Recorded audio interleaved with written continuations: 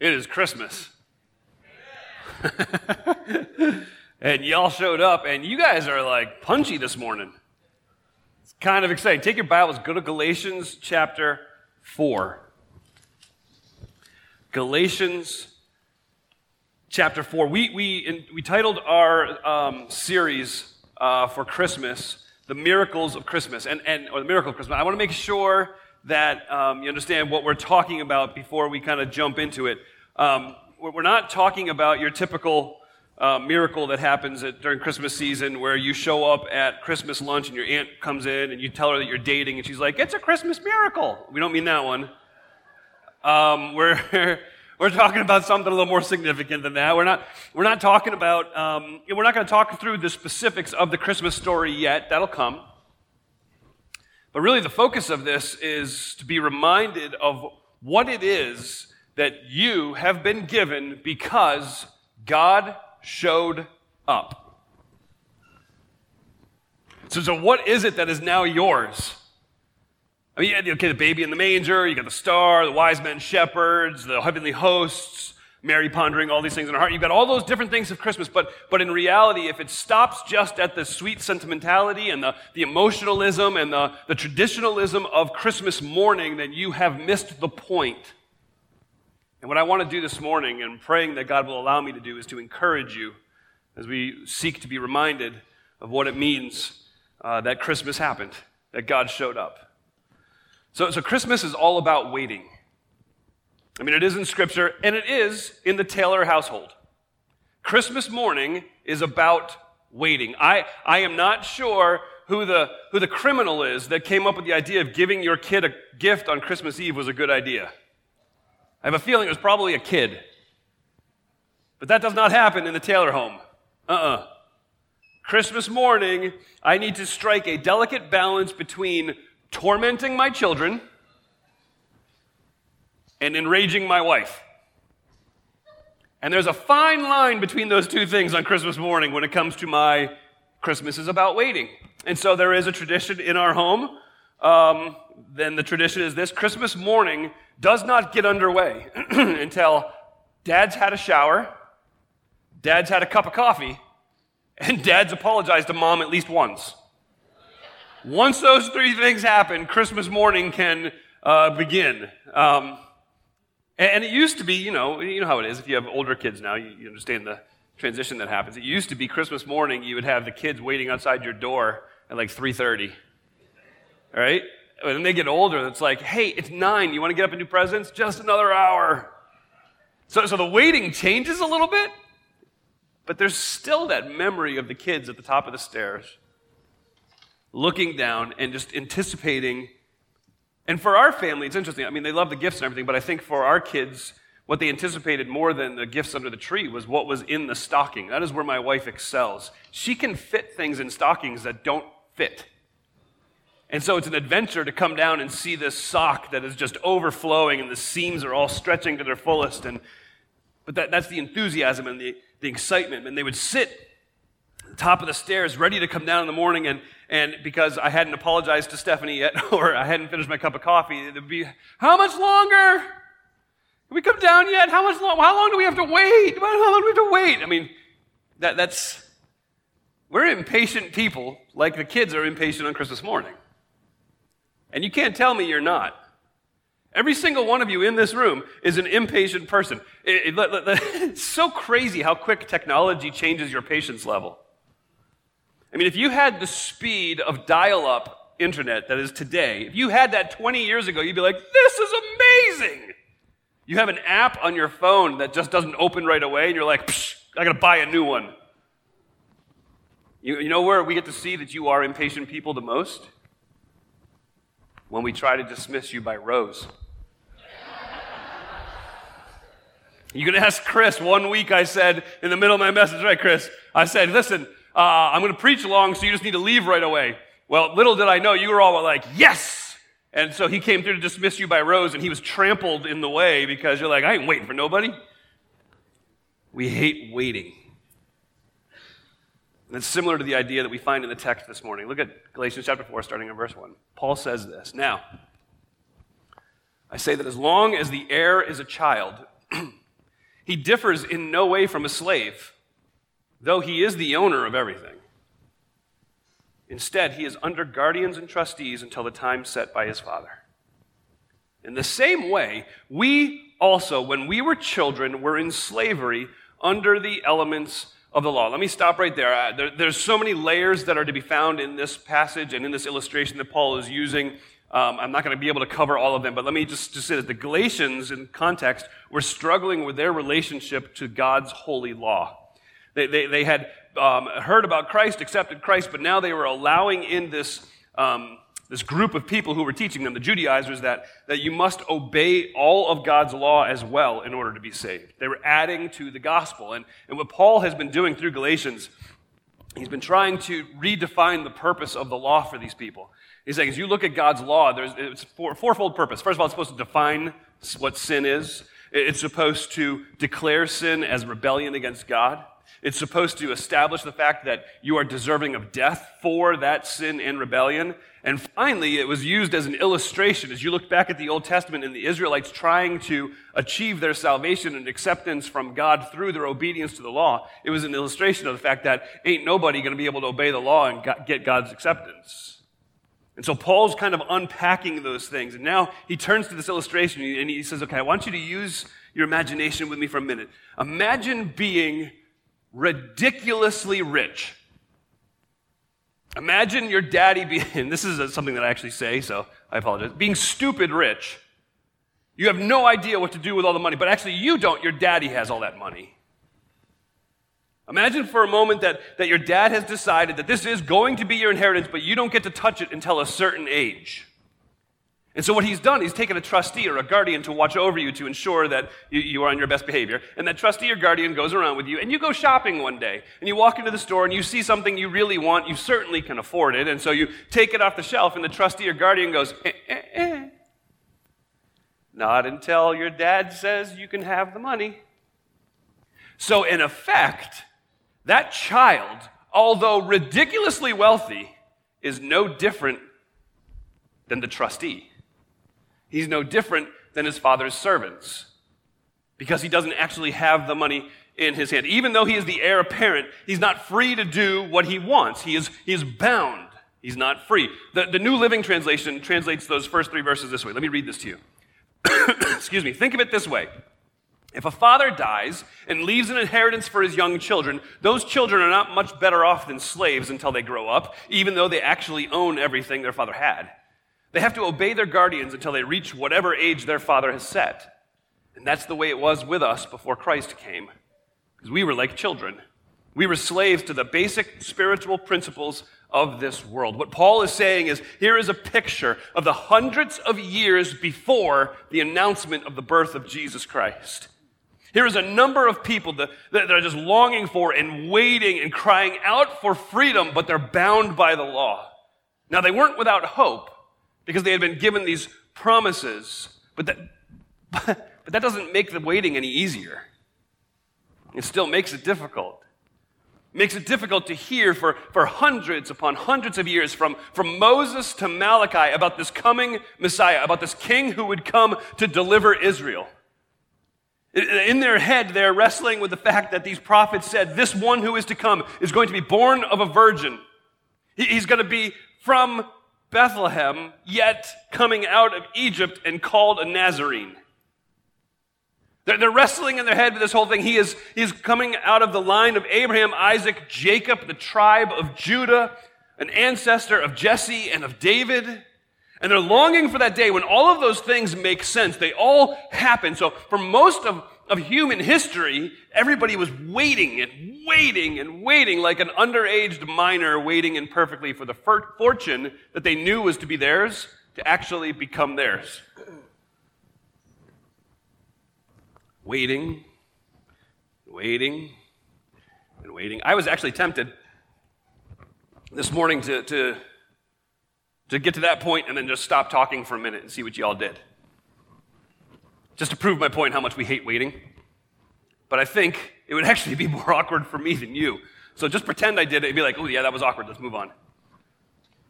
Waiting and waiting and waiting until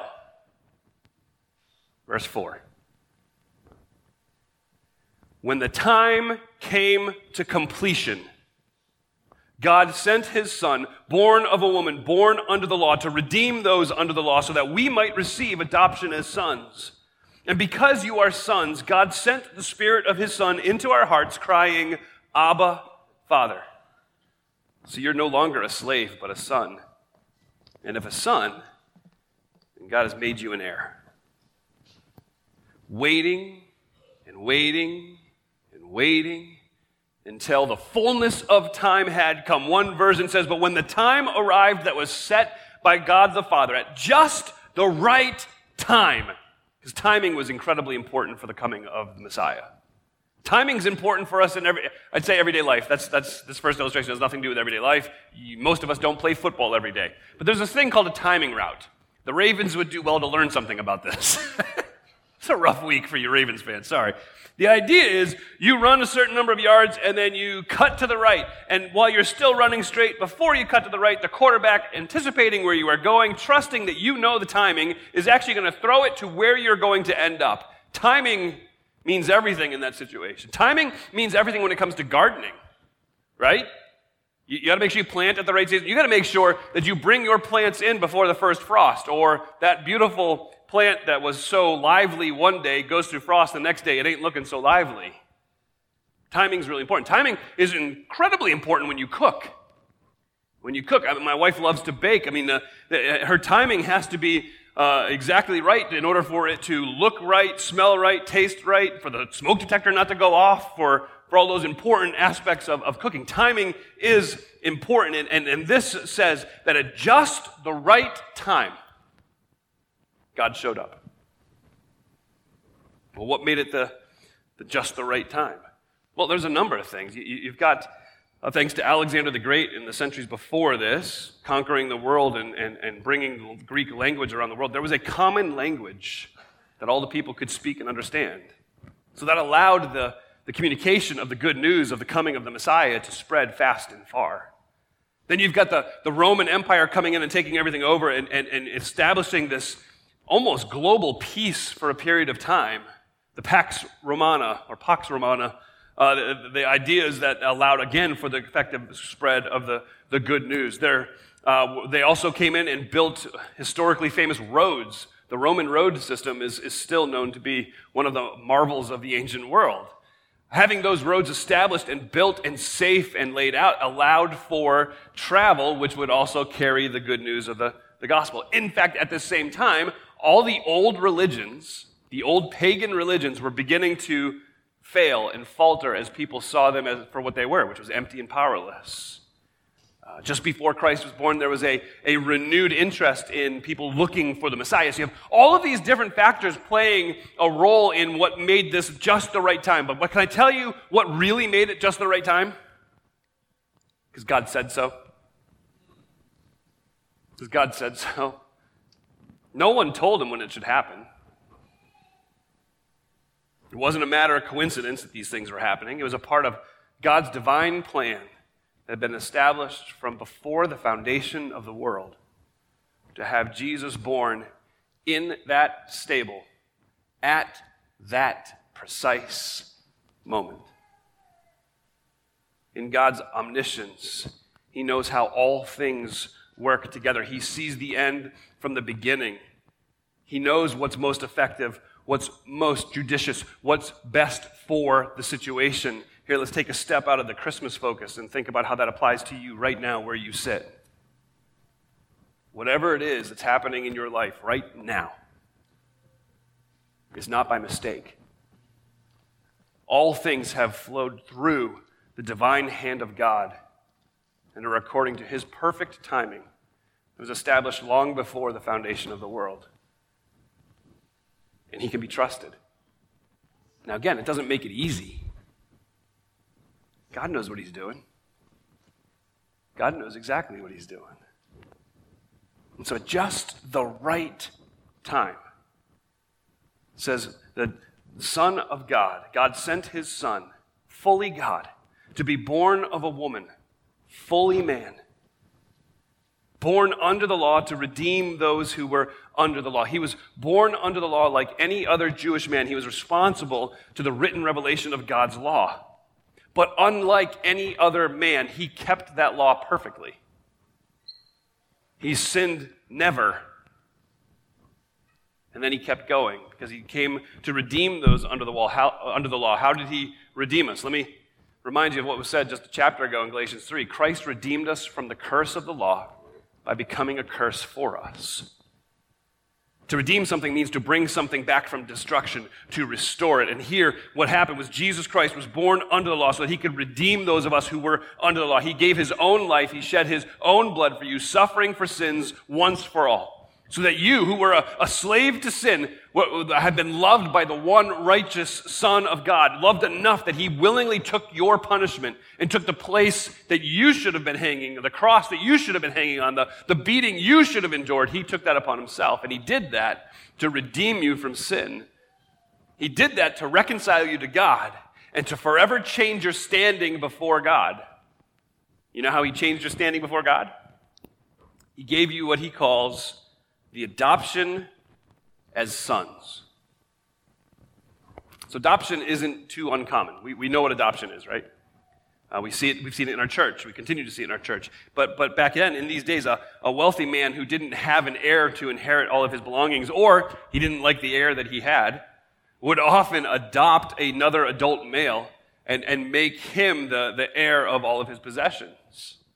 And as soon as that person was adopted, in all legal respects, you're equal with the one who was born naturally into the family. So here, because of what Jesus Christ did on the cross for you, the one true living God, the creator of heaven and earth, by grace made believers members of his family, with all the rights and the responsibilities that come with that status. Do you understand how big that is? Let me continue in what he says here. Maybe it'll anchor in a little bit more. He tells us you have received the adoption as sons. Now, I think it's important that as we read Scripture, we study it, understand it, unpack it, and then apply it to our today, right? So how does it fit in with today? And so many times, and many newer versions have done this as well, as they've translated and worked through the historical context, have gotten to the place where it's like, okay, well, this talks about brothers. Actually, it's better understood brothers and sisters. And I will regularly, and many of us regularly, talk about how we celebrate the fact that we are sons and daughters of the Most High God. But we can't do that with this text. He says, you have received the adoption as sons. Sons, not sons and daughters. Sons. Whoa, Frank's getting chauvinistic all of a sudden. No, to read chauvinism into this is to read our culture back into that text. You got to start with this text. And what you need to understand is that at the time of the writing of the Galatians, to make one of your daughters an heir wasn't uncommon.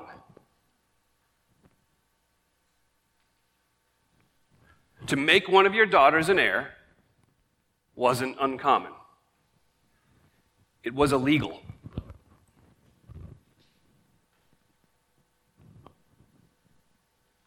It carried with it a fine.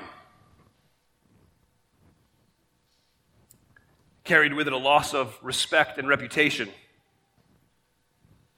This isn't chauvinistic to say that you have been given the adoption as sons. This is scandalous. This is God saying, no, ladies, pay attention for a moment. Stop taking the lesser seat. You're mine. You are mine. And with the relationship you have with me through my son, Jesus Christ, you have been given full rights, full responsibilities that any of those boys have. You have been adopted, ladies, and given an inheritance that is unthinkable. And because you have been adopted, you've been given a gift. Men, to receive the adoption as sons means this. You are out playing tiddlywinks. Any of you ever played tiddlywinks? I did. My kids still think I make that word up. My kids think I make a lot up. I do make a lot up. But guys, we're out there playing tiddlywinks, being manly men, doing stupidity things, jumping off of things, blowing things up. This is all fine and good. I'd rather enjoy that. We had turned our back on the Creator God who created heaven and earth, the one true living God. We had turned our back on him and were running the other way. And God said, that kid's a loser. I'll take him. And in that instant that you bowed the knee before Jesus Christ and called on him to be your Savior, you went from a guy who's just living life, not a lot of possessions, to a prince in the kingdom of God. A co-heir with Jesus Christ. See, you've been given a gift. Ladies, men, you have been given a gift, and it says this in verse 6, because you are sons, God has sent the Spirit of his Son into our hearts, crying, Abba, Father. So you are no longer a slave, but a son. If a son, then God has made you an heir. You have been given a gift, and that gift is the Spirit of his Son in your heart to empower you. Now, let me be clear, because I think sometimes it's like, well, I'll be honest, I'll be the first one to say this. I've said it a number of times. We tend to treat the Holy Spirit like of the Trinity, he's the crazy uncle of the family. Right? We talk about God the Father, we talk about God the Son, we get the Spirit, we're like, yeah, a little uncomfortable. We shouldn't be, because he's God. And so let me be clear, he does empower us. But this text right here is not saying he's coming upon us to empower us to speak in a language we've never studied, or to have the boldness or courage to stand for the gospel of Jesus Christ, or to have wisdom that is beyond us, or to conquer sin. That's not what this text is saying. No, the Spirit has come upon you to empower you with the ability and the desire to cry out to Abba, Father.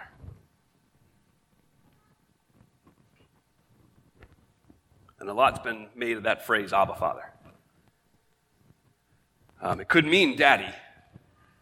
It's a relational name for sure. But instead of focusing, let me focus on a couple things that we can walk away with when we understand this relationship we have now because the Spirit has been given to us. Because the Spirit has been given us, because of what Jesus Christ accomplished for us in showing up and dying where we should have died. We have been given the adoption as sons. We've been given this gift of the Spirit who empowers us and gives us the desire to cry out to Abba, Father. And what we find is this. Abba, Father is our Abba, Father too, just like he was Jesus's. This has always stood out to me. You look at Jesus in the garden, he says, Abba, Father, all things are possible for you. Do you hear that? And this is one of those moments where it's like, here is the humanity of Christ crying out to his dad. Everything is possible for you. I know you can do whatever you want because you are that powerful. Take this cup. But because you are my Abba, Father, whatever you want, not what I want. Because of what Christ did for you, because you have been empowered by the Holy Spirit, you have that same relationship. That same access. You have a freedom and a boldness that comes as being one of his children. Listen, you got to understand something. Small child does not understand daddy's position. It doesn't matter how high of a position you actually have. You're just daddy. So here, you need a reminder of that. So you've got this little guy. That ain't the president, that's daddy. And I don't care what kind of meeting he's having. That's daddy. Doesn't matter how much work he has. Because a small child doesn't understand the position that daddy may hold. He just knows that's daddy. You have that freedom and boldness. You have a level of intimacy and relationship that comes. I'm always cautious about trying to emphasize, go to him like daddy, because I don't want to make it so informal that we trivialize that we're supposed to fear him. But at the same time, what the Spirit is doing for us is making it clear that we have this freedom, this boldness, this intimacy, where we can go sit before him and share our hearts. As parents, if you have older children, you'll understand this. There's very few things that are sweeter than getting home from work when your child's 2, 3, 4 years old, and you open the door and they're like, "Daddy!" Usually it means they're in a lot of trouble, but I mean, that's cool. That pales in comparison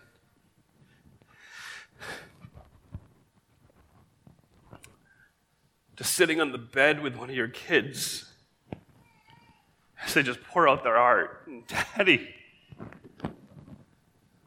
I don't know what to do."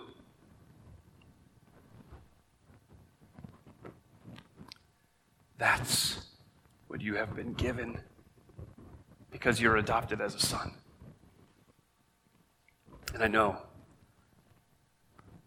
one of the things that gets in the way of that is our own selfishness, our own sin, our own failures. And so when we hear somebody say you have been adopted as a son and you have freedom and boldness and intimacy, you have the opportunity to go into his presence and just pour your heart out. My fear is that many of us are like, but I am such a loser. I have screwed this up every which way possible. I have found new ways to screw this up. I've created sins. Why would he want anything to do with me? If you falter, if you stumble, if you fail, if you are in Jesus Christ, you are his adopted son. And I'm not telling you that if you are failing, you should just throw up your arms in the air and be like, "Yup, but I'm his." That's not what I'm saying. What I'm saying is that you should be running to your Abba Father. You should be asking for his forgiveness and soaking in the grace of God. In defeat or in loss or in sorrow, to live like that is a defeat, sorrow, loss. I just screwed it up again. I keep doing this. That's to live like a slave. And what Paul's trying to tell us is you're not a slave to sin. You're an adopted son, even though you don't deserve it. Everybody's familiar with this story. This young man, I don't know if he calls a meeting or just gets before his dad and says, "Listen, Pop, I want what's mine, and I want it now." Now, in the culture, the Hebrew culture, to say that is incredibly disrespectful. But more than that, it's almost impossible because the inheritance wouldn't be given to children until after dad had died and was able to sell off his stuff and then give the inheritance, right? But the young man says, "I don't care. You're as good as dead to me, Dad. I want my money." And Dad does what he can. And he gives the young man his inheritance. And the young man leaves immediately, heads into the big city to have the full life experience and see what real life is like. And what it looks like is just spending his money fast and furious until one day he realizes it's all gone. He's got nothing. He has no food. He has no job. He has no finances. He finds himself slinging mud with the pigs. It says one day he comes to his senses and thinks, "Man, even the hired workers for my dad live better than this. All right, this is what I'm going to do. I have so messed up. I'm going to go to my father, and I'm going to say, Dad, I have sinned against heaven. I've sinned against you. I am no longer worthy to be called your son. Can I please just be one of your hired servants? And some believe that he wanted to be a hired servant because then he would actually receive pay, and then he could pay his dad back. Okay. So he's running through that apology over and over and over again. Okay, I've sinned against heaven, sinned against you. I'm no longer worthy to be called your son. Let me just be one of your hired servants. Heaven, okay, got it. And then he builds up the courage. I don't know if you've ever had one of those conversations where you got to go own your stuff. I have, a lot. And there's that knot in your stomach, right? And it's like, okay, you know what? I just need to do this. And you go, and the young man goes, and I'm sure there was a knot in his stomach, and he's heading down a familiar road towards home. He's running through the speech in his head, heaven, you, no longer, okay, I got it. Before he can make it to his driveway, his father comes bounding off the front porch. And he's running. Now, okay. It is very awkward for an old dude to run. Okay, I'm not declaring where the line for old dude is. I'm just making a statement. But even more so when you have to wear a robe. And you've got to hike the garment up so that your legs are free so you don't kill yourself when you're running. And here he comes tearing out to his son, and his son sees him coming. And you know that stomach pit thing that I was talking about, that knot? Now it's in his throat. As dad comes to him, he's like, here we go. Here we go. And then dad is getting closer, and he starts his speech. Okay, I've sinned against heaven. I've sinned against you. I'm no longer worthy to be called your son. And that's all he gets out. It says dad falls on him and covers him with his tears. He begins to celebrate and says, my lost son, he's home. Get the finest robe and let's put it on him. You know whose robe was the finest, right? Dad's. See, here's this young man saying, I have so sinned against you. I am no longer worthy to be called your son. And here's dad saying, let me cover your sin with my robe of grace.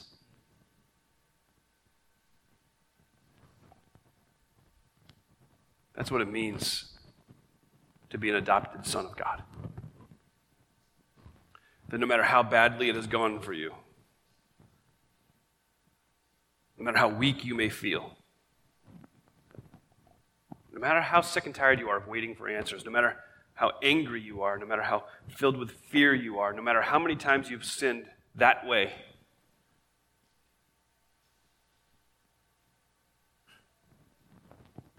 even though you feel like the prodigal,